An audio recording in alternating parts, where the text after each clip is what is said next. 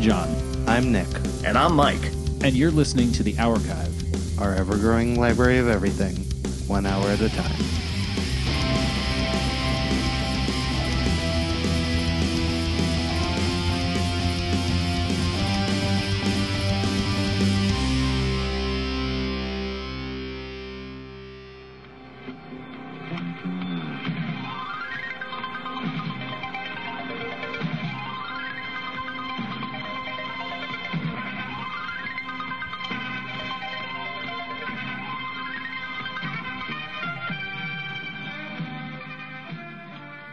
I'm excited, incredibly excited to welcome to the squared circle of the archive, returning guest archivist, hero of the comments, and also the only person I know that owns who owns a Rip'em t-shirt, Mike Westfall. Mike Westfall. Yeah. Hello, podcast fans. Mike has joined us for an auspicious occasion. I believe this is the very first time we have ever talked about professional wrestling in the archive. It's never even come up. Wow. not once. Yeah, we've dabbled in it here and there, but never a full-on discussion. So when you say we've dabbled in it, you mean we have actually professionally wrestled on occasion, but we've just kept it as a private thing that we don't talk about in public. It's why we don't have any chairs here in the archive, because they've all been used as weapons. Yeah. There was an incident. Yeah. They have been banned from archive side. Yeah, along with the Spanish announce table. You previously you could hear the archive in Spanish, but now that the table has been smashed, we no longer have our archive translators. All right, so I have sort of three things in mind for this discussion, and tonight we are talking about WrestleMania. There's a whole bunch of names for this. Yeah, I know Jim Ross, I think, used to like to call it the granddaddy of them all. Oh, that's good. That's good. The granddaddy of them all. The showcase of the immortals. Oh, yeah, that's good. So just to clarify, we're not talking about wrestling or pro wrestling or WWE. We're talking about WrestleMania. WrestleMania. Yes. I mean, we may have to entertain some backstory a little bit in order to... a focus for the topic tonight. Yeah. So this is not a general pro wrestling conversation or even a general WWF/WWE conversation. This is specific to WrestleMania, which is returning just a few days after we record this. And hopefully not too far after... we release it. So if I came here with only the knowledge of the NES game Pro Wrestling, am I in trouble? That depends. Do you have a Starman mask that you can wear? That happened to be the only character I could have named off the top of my head. And you've already ruined it. I'm going to be over here taking Amazon. a nap. You guys let me know. There was, speaking of Starman, there was a guy on the local karaoke circuit for a long time who called himself Starman, and he actually had a picture of the character in the back of his van. Really? On the other, people decorate the windows on their van. Hold on. Did he wear Let's the all mask stop here when he sang? and discuss the underground karaoke circuit that goes on in the back of vans in St. Louis that John is attending. He also had blue AstroTurf on the hood of the van. Is it as I just recall. the two of you? Well, of course. I mean, there's a reason why I can only remember his name from pro wrestling. Right. Yeah, so this is a conversation focused on WrestleMania, and I thought we might take a look back at some of the highlights and the origins of WrestleMania's past. I believe that Mike has a unique perspective among us to share, having previously actually attended a WrestleMania. Is that correct? I've attended 3 WrestleManias. WrestleManias. I went to 3. It's been to Florida 3 times, twice in Orlando, and then once in Miami I went down. So the first time I went was 2008. It was in Orlando. That was WrestleMania 24. And then 4 years later, it was in Miami, and that was the one with John Cena and The Rock. And then last year, it came back to Orlando, so I went again. Awesome. That's incredible. Yeah, so you are the perfect person to provide that firsthand experience. Well, you say that, but the truth is, and I don't want to say behind the scenes stuff, but we did have John Cena scheduled to be here today with us, but unfortunately he had to cancel because he was on Chris Hardwick's podcast, and so yeah, we went with our backup. Sorry, Mike. I've attended 3 WrestleManias. I've actually wrestled in 0 of them. Yet. If that changes some of the conversation, I apologize. Oh, see, I didn't know that. I'm sorry.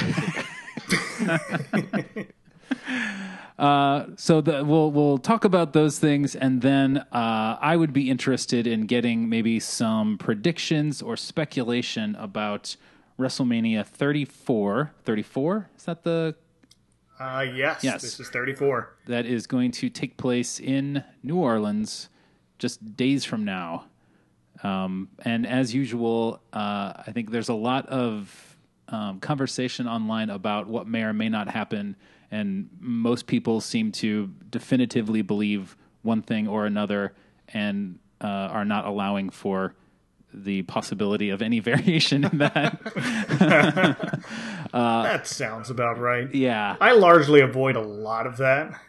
Yeah, so I guess maybe this is a good point to talk a little bit about where each of us come at this topic. I tend to get very, very into wrestling for brief periods of time and then drop off completely. So I grew up with it, was really into it until probably about 91 or 92, and then really didn't watch it at all until 1998 or so, and then watched it aggressively, like every night. There was one point where I think you could actually watch a wrestling television show every night of the week. Yeah. Between the various companies. So am I wrong to assume that Mike, maybe you can fill us in here, but does that kind of, were this both like peaks overall for wrestling? Like, because it seemed like it went out of style for a bit in the 90s, and then all of a sudden all my friends were into it around when I was in college. Mm-hmm. So is that accurate? Has it had its ebbs and flows along with John?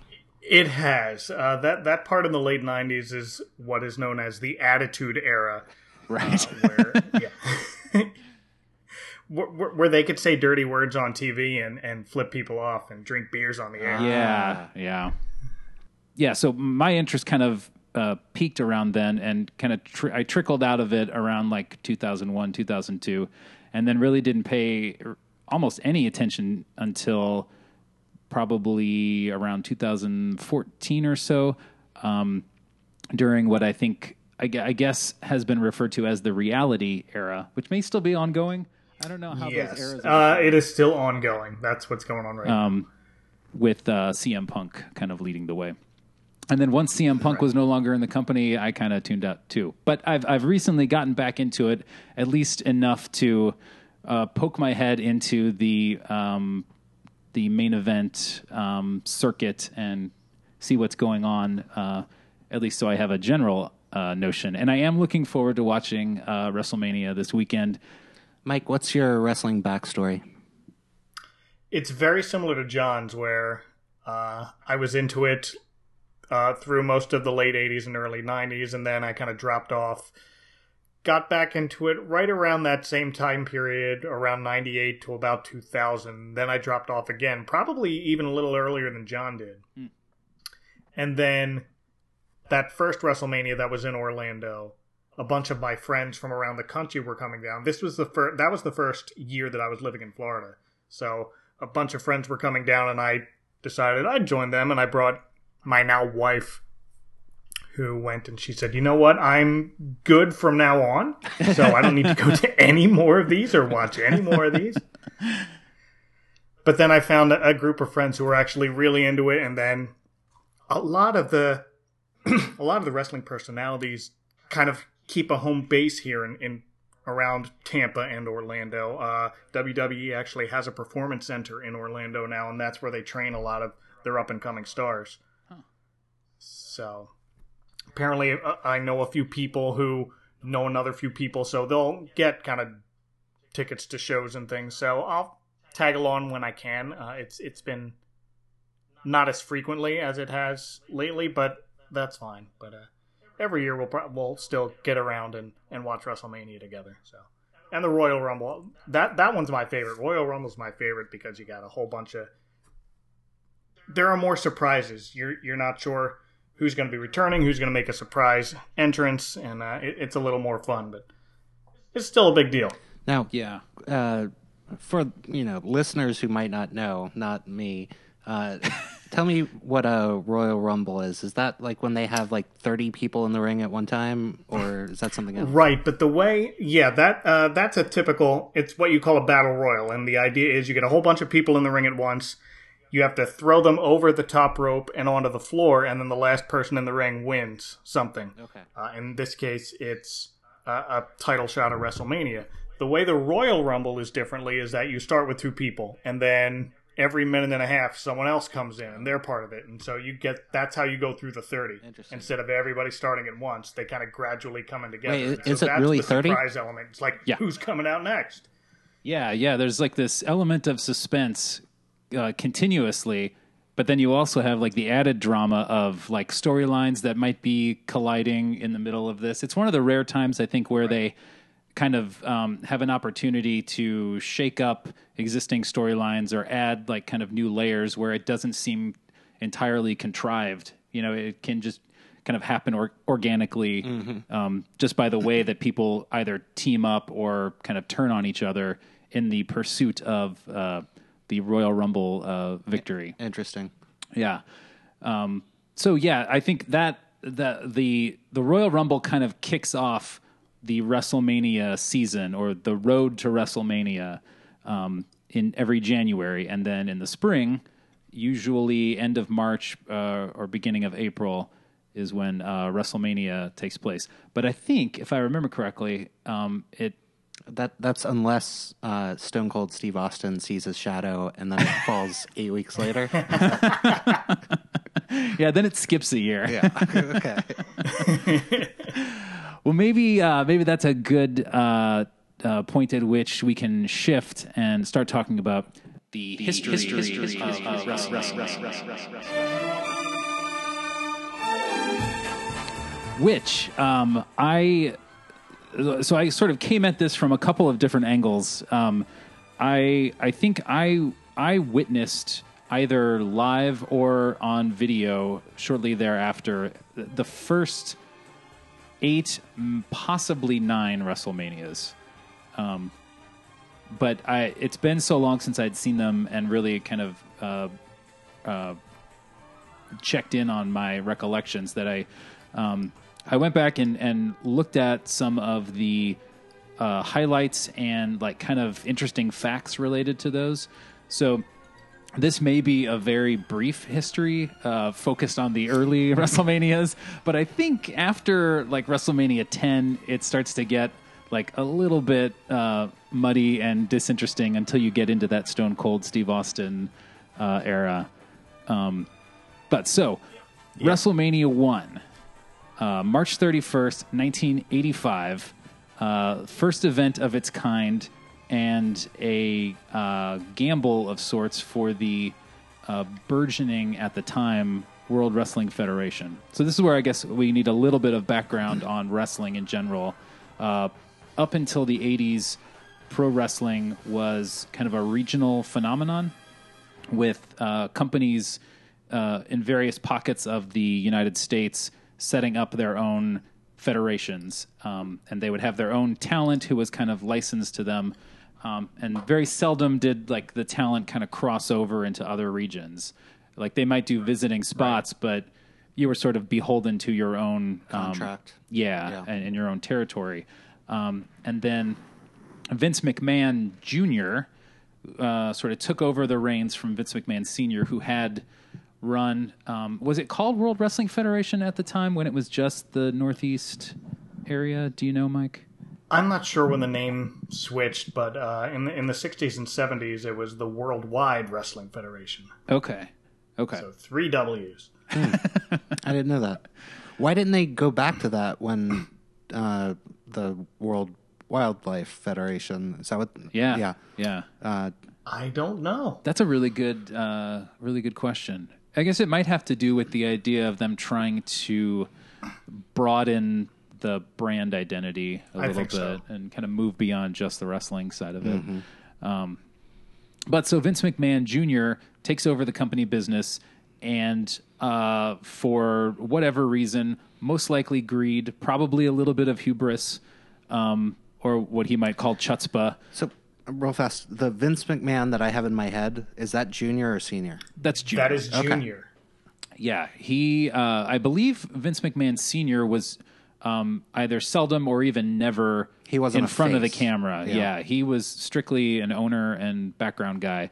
But Vince McMahon is a showman and seemingly has always been something of a showman. Quite a showman. Yes. He's kind of the embodiment of the WWE. And everything that happens is really either directly or spiritually, I think, an extension of Vince McMahon. Even today, he is, for their main shows, he's backstage kind of really calling the shots and making those final decisions. And from what I understand, that's part of the control freak in him. So WrestleMania was Vince McMahon's idea, and it was brought about as kind of a way. He's sort of obsessed with legitimacy and proving wrestling as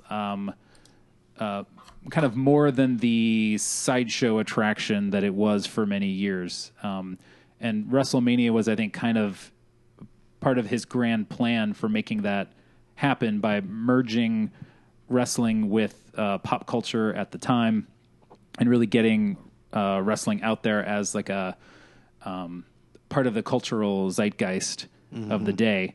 And so when I looked into this, I guess he had actually had some previous collaborations with MTV leading into WrestleMania. He had done a couple of shows that I guess were broadcast on MTV. And from that, launched this WrestleMania idea. And there are varying stories about this, but he apparently told everyone in the locker room that it was a make or break proposition, that like they had put so much money into it that if it didn't work, if it wasn't successful, the company was probably going to go under. Whether or not that's true, I guess is incidental because it was hugely successful, though not without some of its challenges. Real fast, was that pay-per-view? Or did pay-per-view exist at the time, or was that just... Yes. This was all pay-per-view. So even back in the 80s when it started. And still today, you're either watching it on pay-per-view or you're subscribing to the WWE network, which now exists. It's just their streaming service where you can find everything. Okay. And I guess people felt that it delivered because it was... I don't believe there was ever any question after the first one that there would be a second one. And this is where my memory gets a little hazy. I don't believe that I watched the original WrestleMania live. I don't think I saw any of them live until maybe the fourth or fifth one. Yeah, I did not either. The first one I saw live, I believe, was 5. Yeah, that probably tracks with me too. 89. Give me some context. The first one, is that like Hulk Hogan, Andre the Giant? Is that era? Yeah. Okay. So That's that era. That's not that match. Okay. Yeah. This was, I think, WrestleMania was a couple months after Hulk Hogan won the championship for the first time. Or was it a year after That it? sounds about right. Yeah, it was So he had shortly World after he... Championship. So the main event of WrestleMania 1 is Hulk Hogan and Mr. T versus Roddy Piper and Paul Orndorff in just a regular tag team match. But this was the main event, and that was this was the start of what's called the rock and wrestling era, where Vince McMahon is bringing in these personalities from other genres of entertainment, like Mr. T. Cyndi Lauper accompanied someone to the ring. Oh, yeah, she was a real big deal. And you'll see... Wait, what was Cyndi Lauper's place in this? What's that? She was what's called a valet, and she accompanied Wendy Richter to the ring for a women's championship match, which she eventually won. Awesome. Yeah, she was also closely affiliated with Captain Lou Albano. I don't remember where that started, if it started around WrestleMania or if it predated that. Oh, I think it predated it, but not for too long. I think this was part of the whole pre-WrestleMania MTV thing that they that got makes together sense. because Captain Lou was also in the Goonies music video. Yes, a whole bunch What? of wrestlers are in the Goonies music video. I don't remember that. Yeah, we'll have to put a link to that in the show notes. That is an amazing music video. Nikolai Volkov milking a fiberglass cow in the back of a truck is one of the greatest things I have ever seen. Okay, I clearly have not seen this video because I think I should remember that. Yeah, has nothing to do with the movie The Goonies at all. It's just, we can put that in a video. Yeah, Crazy. It's incredible. Your uncle's in it too, Stevie. Yeah, Really? Yeah, he has a cameo appearance. He never told me. So yeah, that was the era when Hulk Hogan is starting to become a kind of a big sensation, like nationwide, which was the goal, I think, or one of the goals of WrestleMania was putting the WWF out there nationwide as like the brand of wrestling, and creating these superstars that were recognized names, and I'm trying to remember some of the other matches that were in that one. There were like the big stars of that era were all in WrestleMania, the first WrestleMania.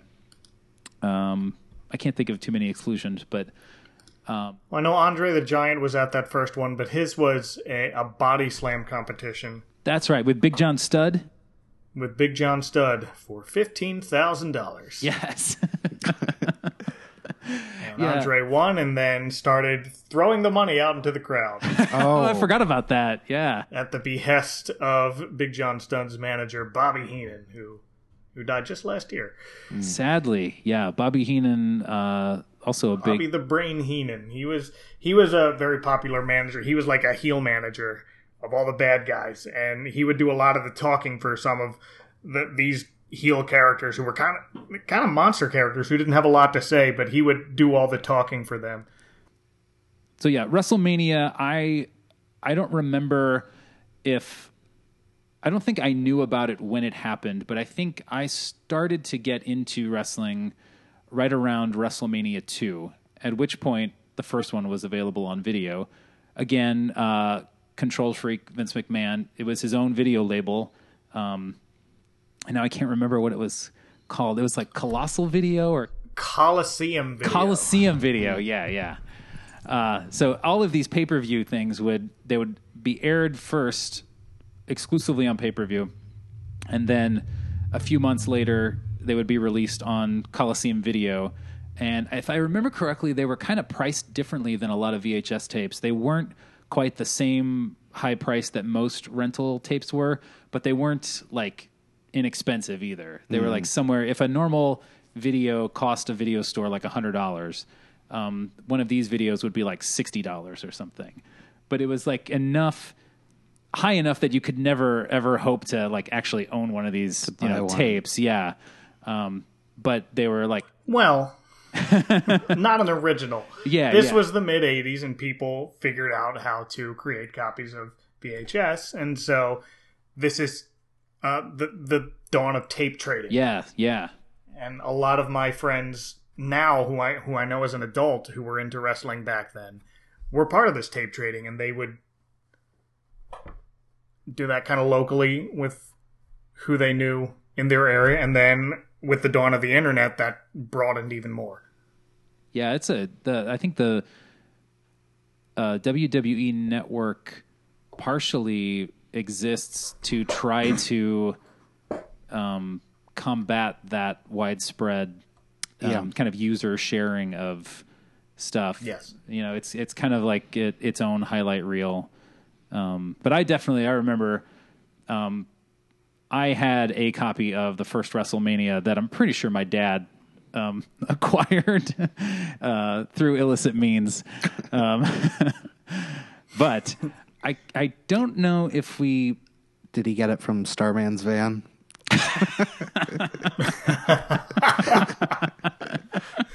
He must have. I don't know where else he would have gotten it locally. But I remember getting really into it around WrestleMania 2, which changed up the format a little bit in a way that I think is interesting, but I guess wasn't necessarily successful because they've never tried to bring that model back. Oh, that's since when they then. had the dance off. Did they have a dance-off? Yeah, I mean, they probably came close. I think A so. lot of the initial appeal of WrestleMania, and I guess still some of the appeal today, is the celebrity associations that were drawn into the show. I think Liberace was on the first one. Yes. Really? Yeah, like he opened it. There was a pattern. I don't know if they still do this or not, but they would have like a celebrity musical guest and like a celebrity ring announcer or a celebrity referee pretty much at every WrestleMania. There would be some guest appearance by a celebrity of the day. Yeah, and in those early ones, they even would have a celebrity timekeeper who would just come down the ramp, ring the bell to start and end the match, and that's it.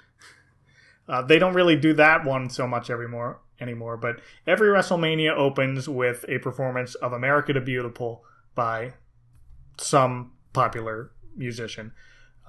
And that still happens. And then you'll still see the celebrities kind of peppered in where they can fit them, really.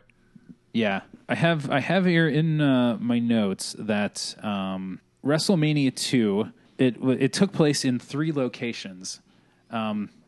They filmed or held part of it in New York, part of it in Chicago, and part of it in L.A. And they would cut back and forth between the different locations, which I think I think is a really interesting way to go about it. But again, they never did that again. So I guess it must not have been successful. But it also loses the spectacle and the urgency and immediacy of being there in the live venue, which becomes like a really big deal with the third one when they tried to set an indoor attendance record.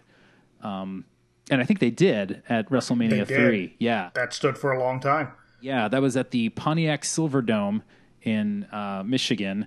And this, just a little anecdote that I found out, apparently Vince McMahon was so dead set on breaking that indoor attendance record that he blacked out the pay-per-view and closed-circuit television broadcast of WrestleMania in the state of Michigan. Wow. So, like, if the whole state, the entire state, yeah.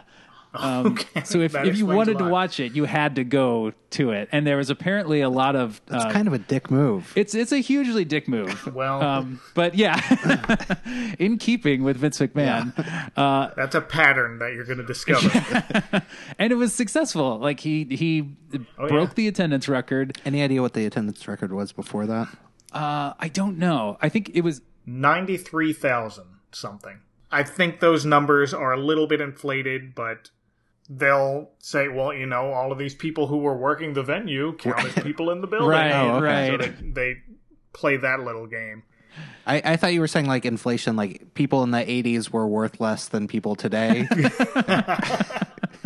But I follow. Okay. Do you know who, like what concert or whatever took that record? had the previous record. I don't know that. I don't. I know that it was broken by another WrestleMania 2 years ago in not Dallas, Arlington, Texas, but the Cowboy Stadium. Okay. Do you know what that record is? That is 101,000 something. Wow.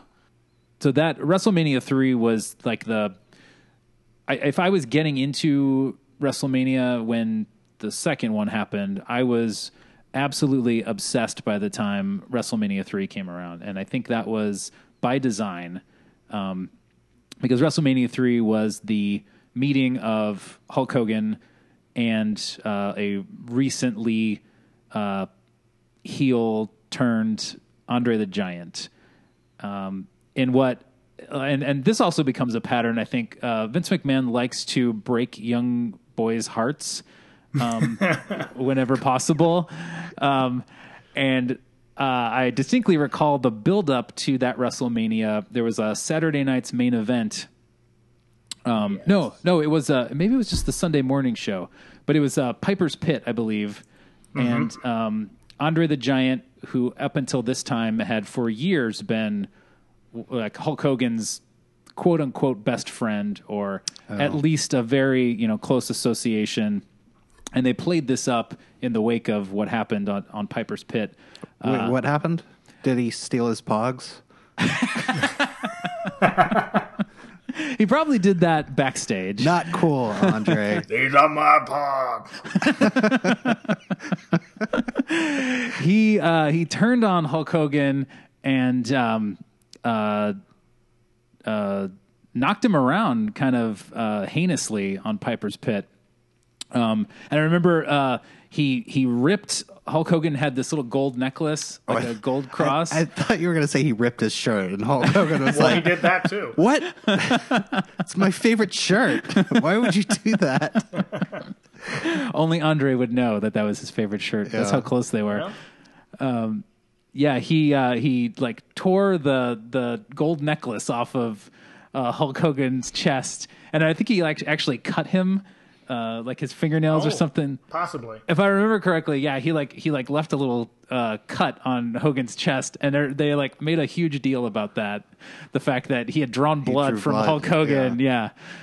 So I was 7 years old, I think, when WrestleMania 3 happened.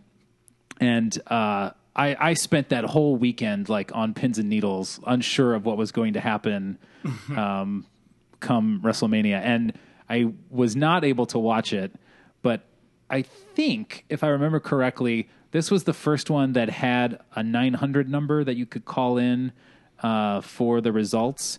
It was either this one or the fourth one. That might have been the next one, because the next one there was the championship was vacant, so they had this big 16-man tournament to decide the winner of that. So I think that was the one with the 900 number. Vince McMahon knows how to make money. Yes, he does. He does. It's incredible. Yeah. So if you were not able to watch it, you could still give him your money. Yeah. And be one of the first to know what happened. And I definitely recall doing that for the fourth one. And I remember, I think so. In the storyline leading into the fourth one was after a rematch with Hulk and Andre. Andre had won due to some shenanigans involving twin referees. And I wish Drew were here because he loves this stuff. He loves hearing about the twin referee type thing. And Andre gave the title or sold it to the $1 Million Man, Ted DiBiase, which then President Jack Tunney, I believe, said was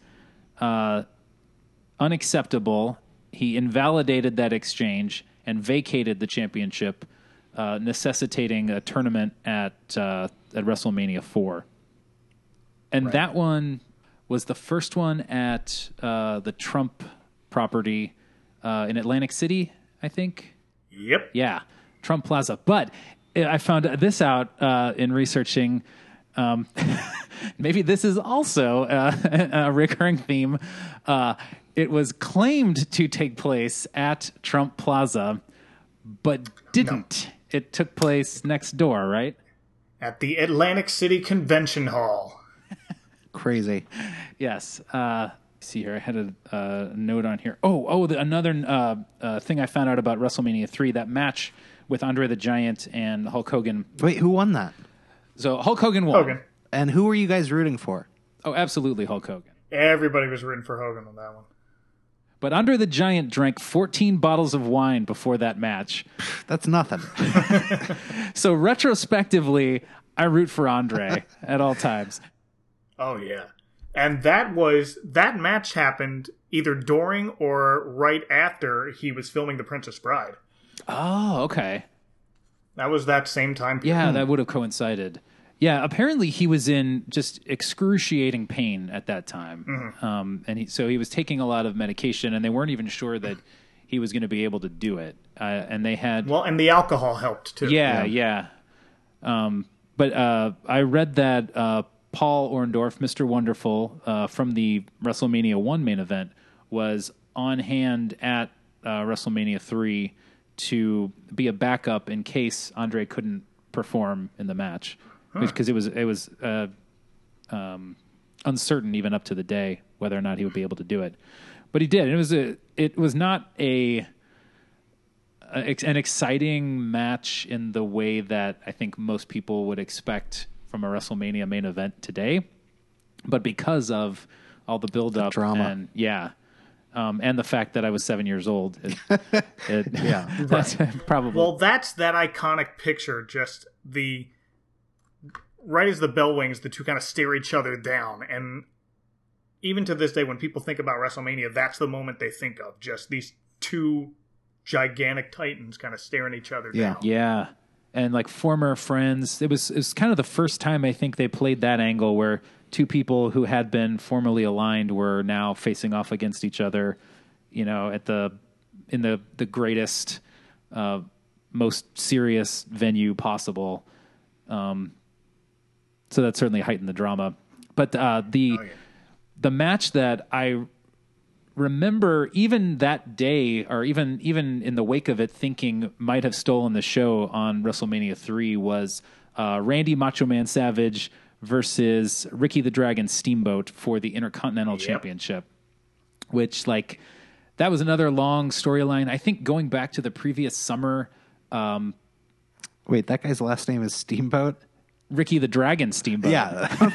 Does he have two nicknames, or is that his actual last name? That is his last name, or at least his stage name. I don't know what his actual last name is, but that match, I think, was probably, I would say, my favorite match of that entire era. Like leading up to probably the Ultimate Warrior Hulk Hogan match. I would say that the Randy Macho Man Savage, Ricky Steamboat WrestleMania 3 match is probably my favorite of the early WrestleMania matches. And apparently, at that time, a lot of the individual in-ring decisions were being made largely by the two competitors in the ring at the time. Like they sort of knew the outcome, and they would work their way toward the outcome, but they would kind of make it up as they went along. Yeah.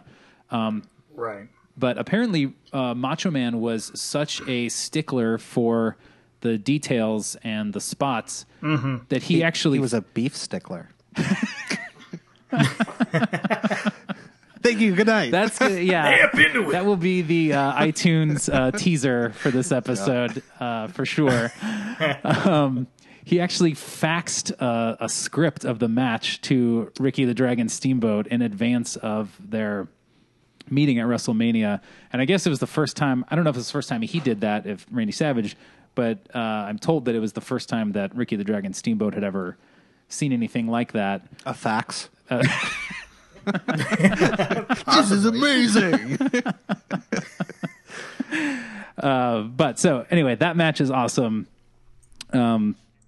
And you're not alone in that opinion. That still comes up as one of the best WrestleMania matches of all time. Yeah, deservedly. It had all the drama going for it of the era, and they were both like outstanding in their execution. And it was it was a big deal.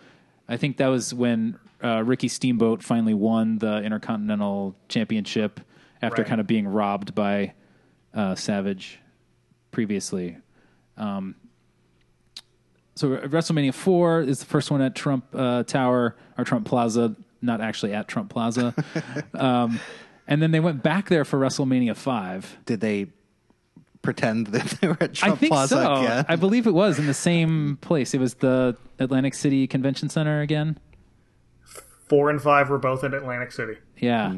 And that one, I believe I'm with you. I believe that is the first one that I was able to watch as it happened on pay-per-view. And that one, I remember there being a lot of build-up to that one, too, with the Mega Powers exploding. at the end of WrestleMania 4, at the end of the tournament, Randy Savage, user of fax machines, was finally rewarded for all of his efforts by getting the championship. He won the title at the end of the tournament, but wasn't originally scripted to, I guess. Apparently, Ted DiBiase was supposed to win it. And I think the circumstances are a little unclear about why that changed. But a lot of people point to the Honky Tonk Man, who was an Elvis impersonator wrestler, who at the time had the Intercontinental Championship and did not want to drop it, as was requested of him. And so the layout of the matches, the tournament brackets, had to be changed. And as a result of that, they had to kind of flip the ending of it. And I think part of it was because they didn't want...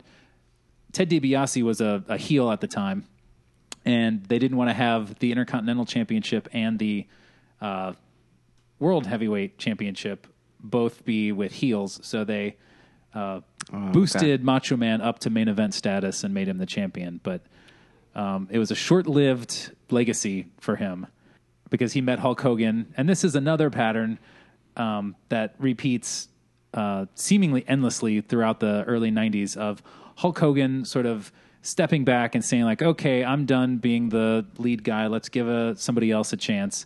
And then, depending on who you talk to, later whispering in Vince McMahon's ear, or Vince McMahon deciding that, no, it's not working and we need to put Hulk Hogan back in the top seat. So at WrestleMania 5, Hulk Hogan wins the championship from Macho Man. And that pattern, I think, repeats 3 or 4 more times over the course of them WrestleManias, beating each other. Well, not just Macho Man and Hulk Hogan, but this pattern of Hulk Hogan taking it from losing the championship, or passing the torch to another wrestler, right, and then taking it back. A year later taking it back. Yeah. But the interesting thing I found out in researching this, apparently Macho Man as champion was outselling Hulk Hogan's events at the time. Like they started in the immediate wake of WrestleMania 4 when he won the championship. The house shows started going through the roof on sales. People really responded to him as a champion. And they rewarded him by taking the championship away from him and pushing him back down to. Well, that's good drama, though. So yeah, I suppose. I mean, it kept me watching, at least for the next few years. So I have been to one WWF event, and all I know about it was in Greenville, South Carolina, and Sting was there, and Sting was like. You're looking at like you don't know who Sting is. No, I know who Sting is, but he's never been affiliated. Well, until recently, he wasn't affiliated with. Only the last few years with WWF. With WWE. So you went to a WCW event. Oh, really? Early on. Yes. I've been lied to all my life. No, I didn't know WCW existed that far back. How far back did they go? It may have been NWA at the time. I think that was kind of what eventually became WCW. This is like the 80s. Mm-hmm. Yeah, really? That would have been right, yeah. Okay, I think WCW was formed in like 92 or 93. Around there. Yeah. But it was that same regional circuit thing. NWA was kind of that southeastern area, and it was based in Atlanta. I think it was based in Atlanta. Yeah. That was a Ted Turner special. Yes, yeah. All right. We'll save that for the WC. Wait, which one was it? NWA. NWA / WCW episode. There we go. Well, it actually comes Next time into on play. The archive, Starcade. Yeah, it kind of comes into play around that point anyway, because this, like 87, 88, maybe a little bit later, maybe 89, is around the time that Ted Turner starts getting involved with then NWA and WCW, eventually becoming WCW. And he and Vince McMahon do not get along. And partially because he's acting in opposition to Vince McMahon's idea of, one federation for the entire United States. But they played dirty starting around WrestleMania 5, I believe, with Ted Turner now, or maybe it wasn't Ted Turner at that point, but there was definitely opposition from NWA at the time, hosting competing events on the same day as WrestleMania to try to undercut what Vince was doing, at least financially, by they know that they've got this kind of southeastern mid-Atlantic region locked in. So if they have an event, they know that it's going to pull down WrestleMania's numbers. And I think they actually introduced a new event just for the sole purpose of doing that. I don't think it was Starrcade. It was like Clash of Champions or something like that.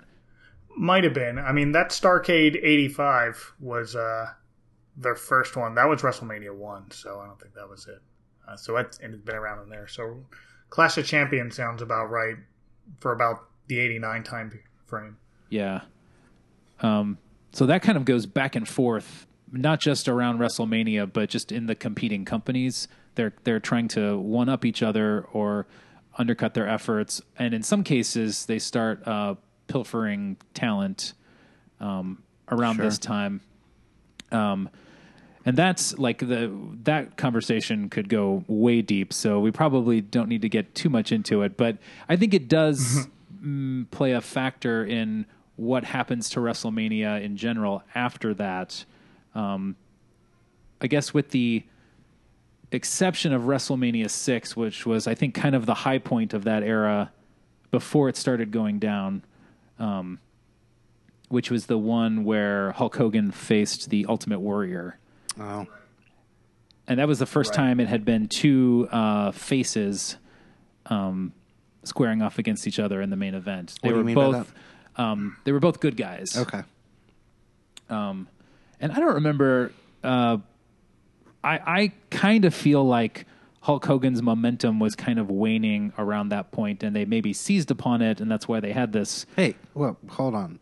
Hulk Hogan's momentum has not waned yet, okay? I think it was less his momentum waning and just the Ultimate Warrior's momentum kind of just skyrocketed at that point. Yeah. He was super popular among my group of friends, like even more popular than Hulk Hogan had ever been. And maybe it's just because we were really into it at that point, but I remember individually being very into Hulk Hogan, but collectively everybody loved the Ultimate Warrior. Oh, yeah. He was what they wanted Hulk Hogan to be, but everything was turned up to 11. Yeah. Yeah, but Hulk Hogan shouldn't have picked his, surname to be a pretty good warrior, because he just set himself up to lose against the Ultimate Warrior, you know? That's not a surname. You know what I mean. Yeah. It's a story for yeah. Did you watch that one live, Mike? I did not. Oh, okay. I didn't watch another WrestleMania live again until 9, which was the outdoor one at Caesar's Palace in Las Vegas. Well, I loved the ending of WrestleMania 6, and really from there, I couldn't imagine them going anywhere else higher than that moment. So Ultimate Warrior did win? He did. He did win. And thus began the practice of having a new person take over the championship and change the leather backing on the championship belt to a different color. I think he started it with the Intercontinental Championship. Traditionally, at this point, the belts had been for many years just like a black leather with gold plating on it. And then starting with the Intercontinental Championship, the Ultimate Warrior started switching it out to bright neon yellow or white. And I remember that was one of the first things I thought of when Ultimate Warrior won the title from What's the Hulk new Hogan. back I was like, going to what be? color is it going to be? I was so excited. Call in 1-900, back of the belt. But so from there on, I think it still has this rocky pattern where they're taking the title away from Hulk Hogan, and then eventually he gets it back. And there was this whole WrestleMania 8 was the one with Sergeant Slaughter, I think. Seven. Seven. The next okay. year, yeah. And that was supposed to be at the LA Coliseum, and then the Desert Storm happened then. It was 1991, so Desert Storm happened, and there was apparently rumors of some threat to the Coliseum, so they moved it almost last minute to the LA Memorial Sports Arena. So you go from a venue that's supposed to hold close to 100,000 people, if not more, down to this tiny little 16,000 seat arena. And I'd heard that there's rumors that like the security threat may have been either inflated or just outright false, that it was just sort of based on the ticket sales and but it that was the one where Sergeant Slaughter, a longtime G.I. Joe bumper That's how guy. I knew Sergeant Slaughter. Yeah. I never knew him as a wrestler prior to him joining the I forget what their name was, but he and the Iron Sheik had their Iraqi aligned. No, I knew Sergeant Slaughter from G.I. Joe, and then he showed up once on the Super Mario Brothers Super Show because Captain Lou was there. With Captain Lou Albano. Which so my kids just watched because Super Mario Brothers is now on Netflix, and my kid's like, "Look, it's Mario. Can we watch it?" Yeah, all right. Have fun. I don't know that I've ever seen that movie. Wait, the movie or the show? The show. Oh, the show. Yeah. Yeah. I definitely watched the show. John, I am counting down the days until we can do the movie for a retro spectacular. It's 93, I think. I think I might still have it on DVD. I'm not sure if it came down to Florida with me 10 years ago, but I at one point owned it on DVD to do like a little, I'm going to review this on the internet. Yeah, Sergeant Slaughter was, I guess, a passionate choice for a villain at the time. It was one of maybe Vince's less tactful attempts at tying into what was actually going on in the real world at the time by having Sergeant Slaughter align himself with the Iraqi regime.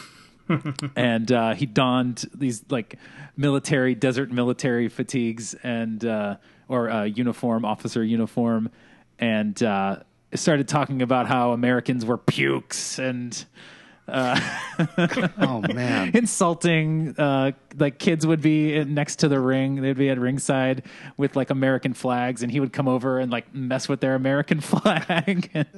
It was really dumb, but.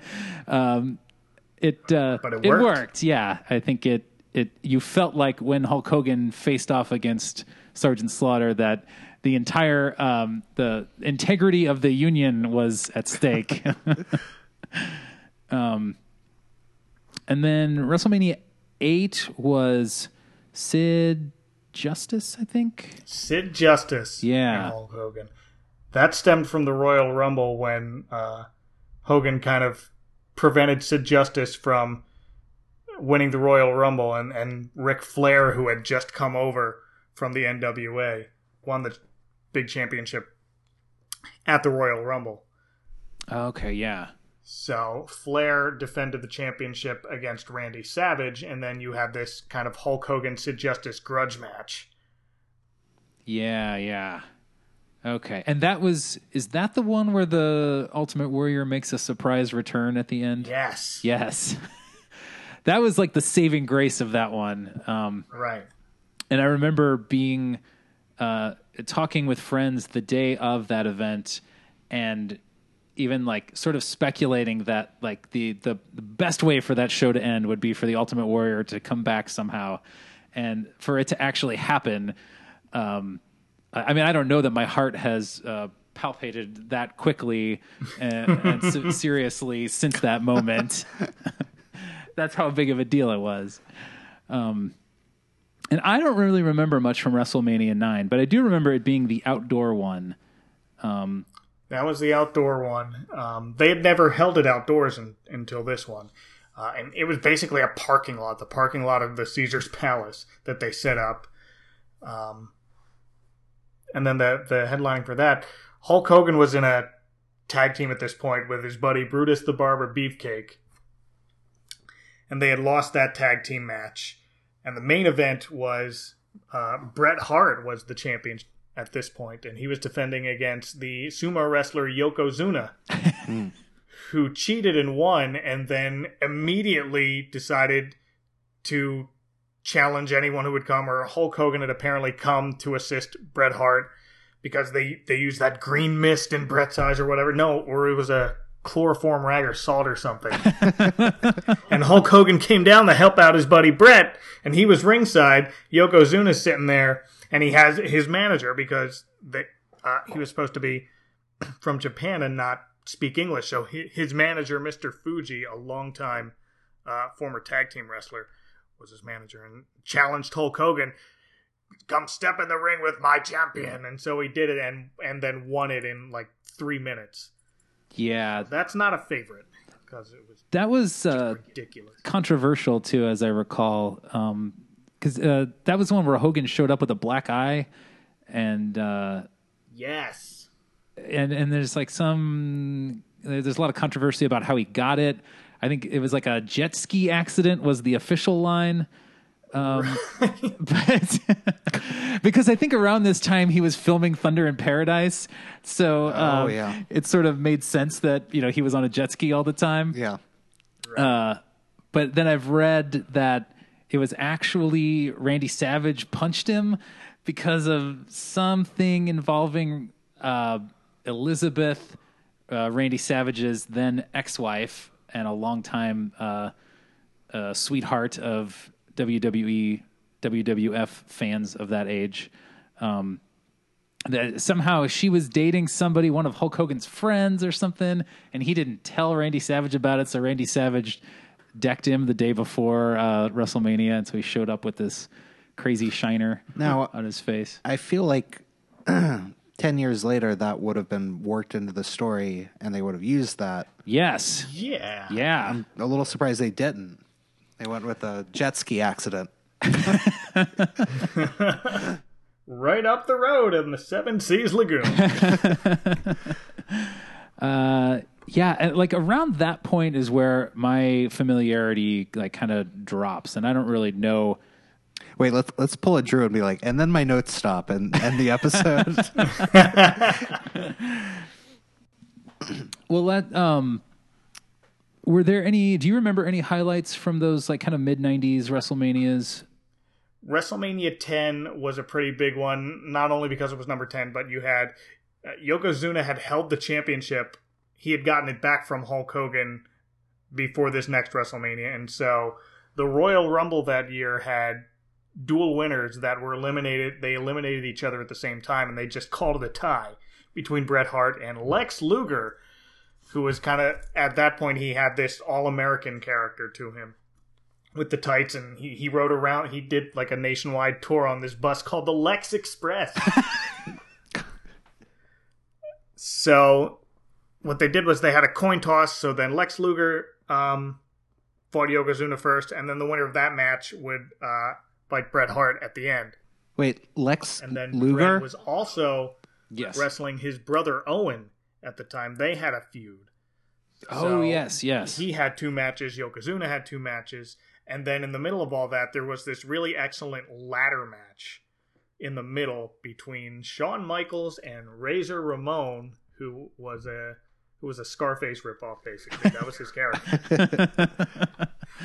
Okay, yeah. So a ladder match is you suspend something, in this case, the Intercontinental Championship, from the ceiling on a cable, and then you would use a ladder to climb up and try and get it off this cable. You can also use the ladder as a weapon, which frequently happened. So people swinging ladders at each other to knock them out and then go up and get that championship. That ladder match was really good. That was the first one at a WrestleMania. I remember WrestleMania 11 being a dump. It was at like the Hartford Civic Center in Connecticut, and the main event was Bam Bam Bigelow versus Lawrence Taylor of football fame.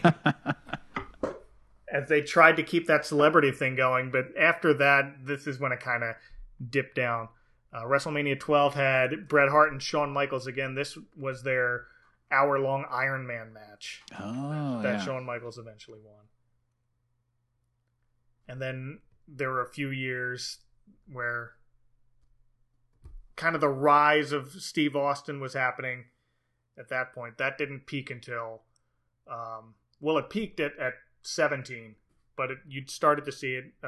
Steve Austin won the championship at 15, and then 16 was in 2000. You had the rise of Stone Cold and The Rock and Triple H and Mick Foley. So this was this was the Attitude Era. Yeah. Era. Stone Cold kind of ushered that in, right? He was the peak, which many agree is WrestleMania 17, or as they called it, WrestleMania X7. Because up until this point, they were using Roman numerals like football, and then when they got the 16, that was in 2000, so they had to call it WrestleMania 2000, like everything was. And so they decided, all right, now let's keep half of a Roman numeral and then a 7 at the end. And that was dumb. And it was in that that scrawled pen font. Oh, yeah. Used to make it all grungy and new metal. Hardcore. Yeah. And so the main event of that was The Rock versus Stone Cold Steve Austin for the second time. And then WrestleMania 18, you had Hulk Hogan return at that point. That was after Hulk Hogan had gone to WCW in the mid-90s. And then right around 2001, 2002, WWF bought WCW. Right. Bought out the competition. And so they kind of merged everyone together into one big roster. So you had Hulk Hogan return, and he faced The Rock at 18. Okay. WrestleMania 2000, I distinctly remember because that was, I believe, the first one that they did an all-day broadcast leading up to it. Or maybe not all day, but the event starts at 6 o'clock in the evening, and they started broadcasting WrestleMania 2000 at 10 in the morning or noon or something like that. And they had an 8-hour pregame broadcast showing background matches and interviews with superstars and stuff. And I remember my group of friends that was watching wrestling at the time, we decided, okay, we're going to order WrestleMania and we're going to get the whole thing and we're going to watch the whole thing. We're just going to spend the whole day doing it. And I will absolutely never, ever, ever do anything like that again. And for no other reason than just the physical toll of sitting on a couch for 12 hours straight.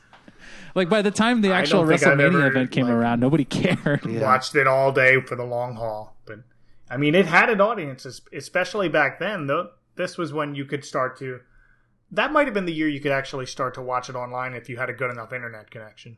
It was either that one or a few years later. The first one I watched online was 20, and that was 2004. So when was the first WrestleMania that you attended, Mike? That was WrestleMania 24. That was in 2008. And up until then, most of the WrestleMania events would be in kind of smaller venues, like basketball, hockey arenas, Madison Square Garden, Rosemont Horizon. Every once in a while, they'd get one big one like the Silver Dome. They had one in the Sky Dome one year. But the year before I attended was the first year that they kind of went into a big stadium and never looked back. So WrestleMania 23 was at Ford Field in Detroit. And then they brought it down to the Citrus Bowl in Orlando. And then ever since, they've only done it at these big stadium events. And I think that kind of changed the game right there. It just elevated it even more than it already was. Because you had that big crowd and that they hadn't really been able to recapture since that WrestleMania 3 where you had... Well, that one was funny because the Pontiac Silverdome was so big, you actually had the people riding out in these carts. Yes. To the ring. And the ring carts had little ring ropes around them, too. I loved the ring carts so much. I desperately wanted a ring cart like that. I know. I want a ring cart and I want that motorized chair that the dad from Roundhouse had.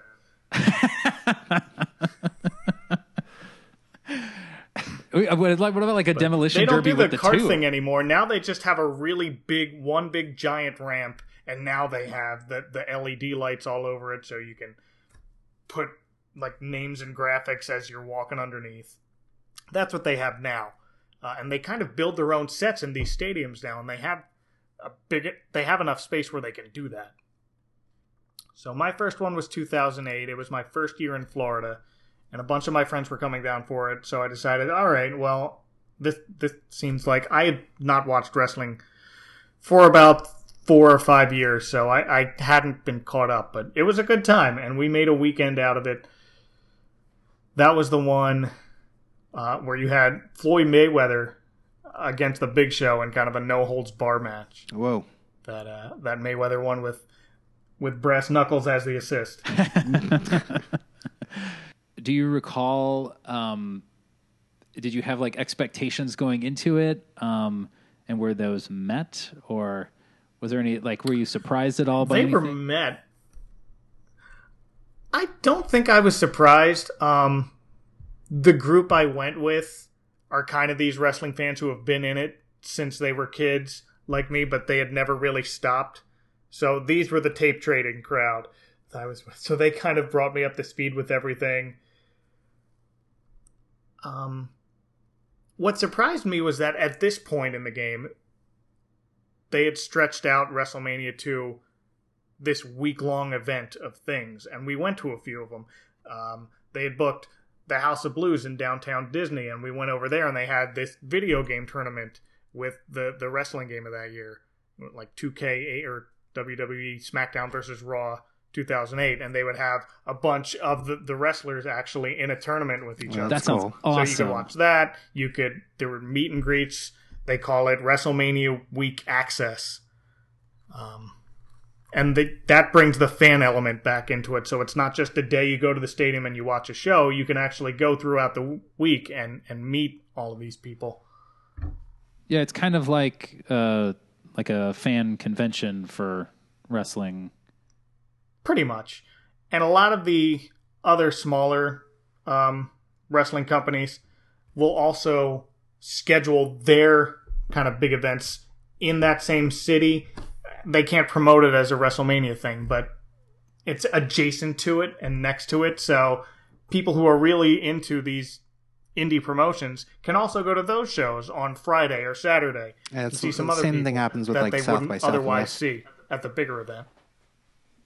I was just going to say, like, the same thing happens with, like, music festivals and stuff where, like, they have a million little band things going on around South by Southwest. And so even if you don't get a ticket to that, you can go see If you're there, other you can- things. Yeah. Right. Yeah. Yeah, that's cool. Do you have a favorite moment from the WrestleManias that you've attended? The one that I think is the funniest happened last year. The main event that ended it was The Undertaker, who surprisingly was still around, against Roman Reigns, who's kind of the big up-and-comer now. They're trying to make him the next John Cena. And that was the last match, and I fell asleep during it.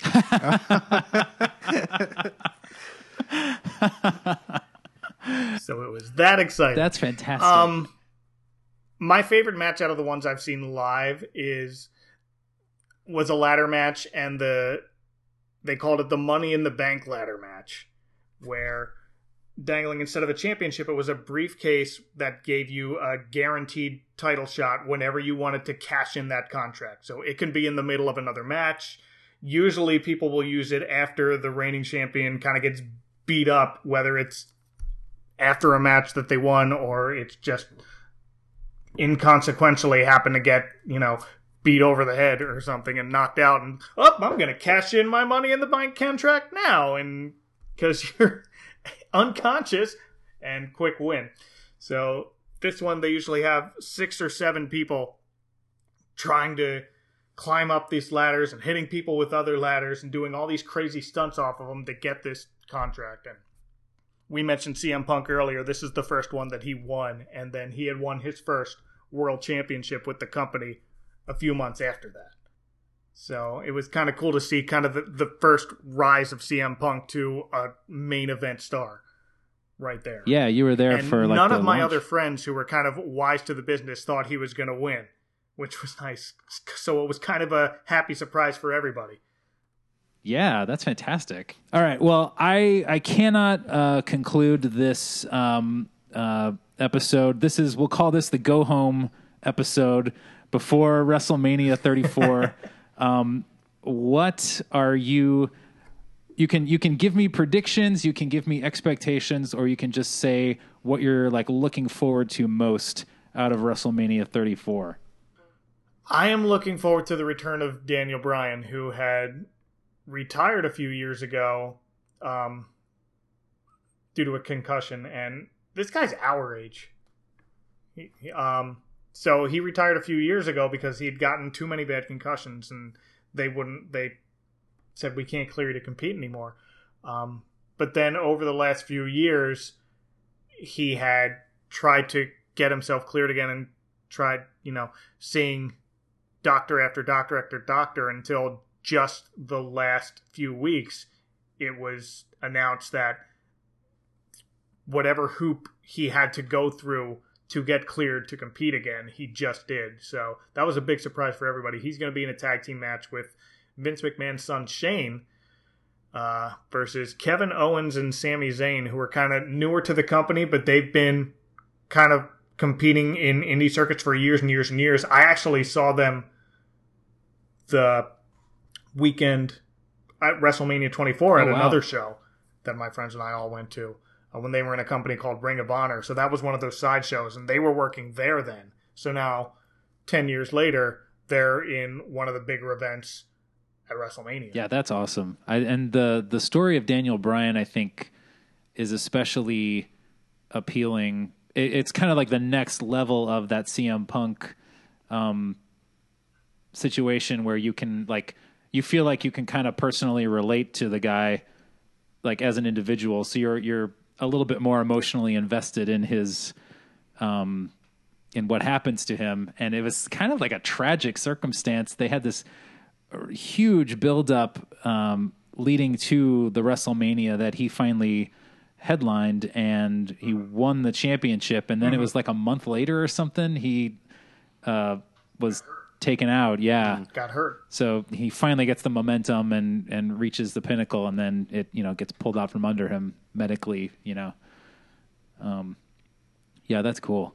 So do you think, I understand this situation is evolving minute by minute, but the big rumor that I heard leading into this WrestleMania is that The Undertaker is returning, or would be returning, or might be returning to take on John Cena, and John Cena issued a challenge, and as I understand it, it has not been answered yet. How old is he? The Undertaker or John Cena? The Undertaker. He's in his mid-50s. How old is he? He is in his mid-50s. Okay, mid-50s. That's younger than I would have guessed.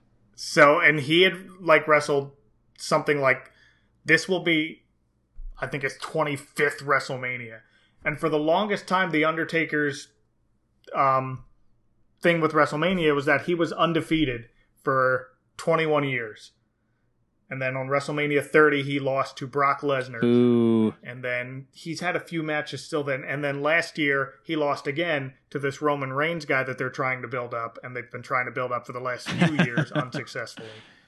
Yeah, does anybody like Roman Reigns? They had him take out The Undertaker. And then last year, The Undertaker kind of ended the show, the whole of WrestleMania, by leaving his hat and his trademark Gravedigger cloak in the middle of the ring, and kind of, without actually saying it, saying, I'm done here. But now the storyline with John Cena is John Cena and The Undertaker have never met at WrestleMania. John Cena had lost every opportunity to get into this WrestleMania. He had lost all of his chances to be in a match. So, as a last resort, he's saying, I'm going to call out The Undertaker. I want to be at WrestleMania. So that's his kind of last resort gimmick. And so week after week, Undertaker's just been a no-show. Kind of saying, I'm out of the picture now. Get on with your life. And the joke I had made was that I hope they have another Battle Royal at WrestleMania that is the Andre the Giant Memorial Battle Royal. So I said, I hope what happens is John Cena calls out the Undertaker, lightning strikes and it hits the ring, and then up rises this Andre the Giant trophy with a giant post-it note on it that says, "Go away." So it's probably going to happen. I don't want it to, but it'll be interesting to see. Yeah, I guess, is this maybe the first time that the final card for WrestleMania has been sort of up in the air, with, no more televised stuff leading up to it, where, the main event, or one of the main events, is presumed to take place but not officially on the card? This might be the biggest one. You've seen smaller ones that are like that. And you'll see things just like, I have a mystery partner, or Right. Not every participant has been announced for this match. And that's kind of been a running theme for every WrestleMania, but on smaller matches. This is probably the biggest one where it's not official and they haven't been able to promote it. Yeah. Besides what you see on TV. Yeah, I'm a little confused about the logistics here, where it's like John Cena lost every chance he got, but then he challenged somebody who was like not even in it. And it's like if the Cubs are not, they're out of the World Series, and then they come in and they're like, you know what? Come on, Yankees, I'm taking you down. Then all of a sudden they're back in. Is that how that works? I guess it does. Pretty much. That's John Cena. You just described how John Cena works. All right. I mean, as I say that, except I also he's the realize that Yankees. I don't know baseball well enough to know if that's a thing in baseball. So, I wish. Yeah, that would make it a lot more interesting. Yeah. Come World Series time. I mean, baseball on its own is very one-on-one. It's like a pitcher versus a batter. So you don't see those you don't see a lot of attitudes like you see in basketball. So you don't see those grudge rivalries because it's such a one-on-one sport. that's true. That would kind of elevate it to a whole new level. Well, Mike, thank you so much for joining us from live via closed circuit television from Orlando, which I assume is very close to parts unknown. We appreciate you being here. I do live in the dead center I hope of that Florida. your prediction for WrestleMania is correct. Oh, you didn't ask me what my prediction was. Oh, what is your prediction, Nick? My prediction Do it. is that Chelsea is going to beat you and become the 2-time world champion of the Dedeke household. Oh, yeah. I kind of hope that too. Yeah. Mike, do you have anything to plug? I just put out a new episode of my podcast, The Advent Calendar House. You can find that at adventcalendar.house. We're talking about the first Easter rabbit, featuring an ice wizard named Zero, played by Paul Frees. There you go, Nick. Hey, That is my favorite episode There's your- of your podcast. You know why? Because I name dropped you in the episode. That's right. I got that Paul Frees joke in there just for you.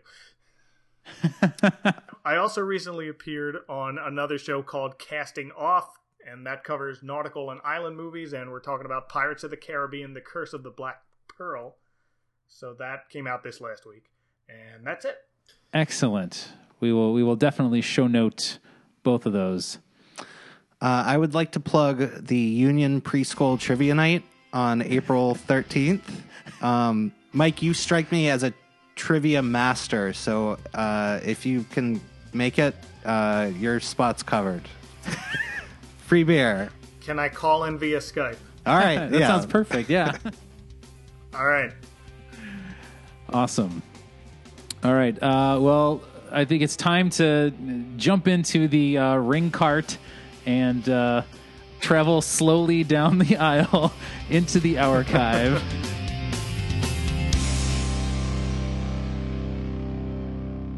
Next week on the archive. Pizza night! Your turn, Nick. What?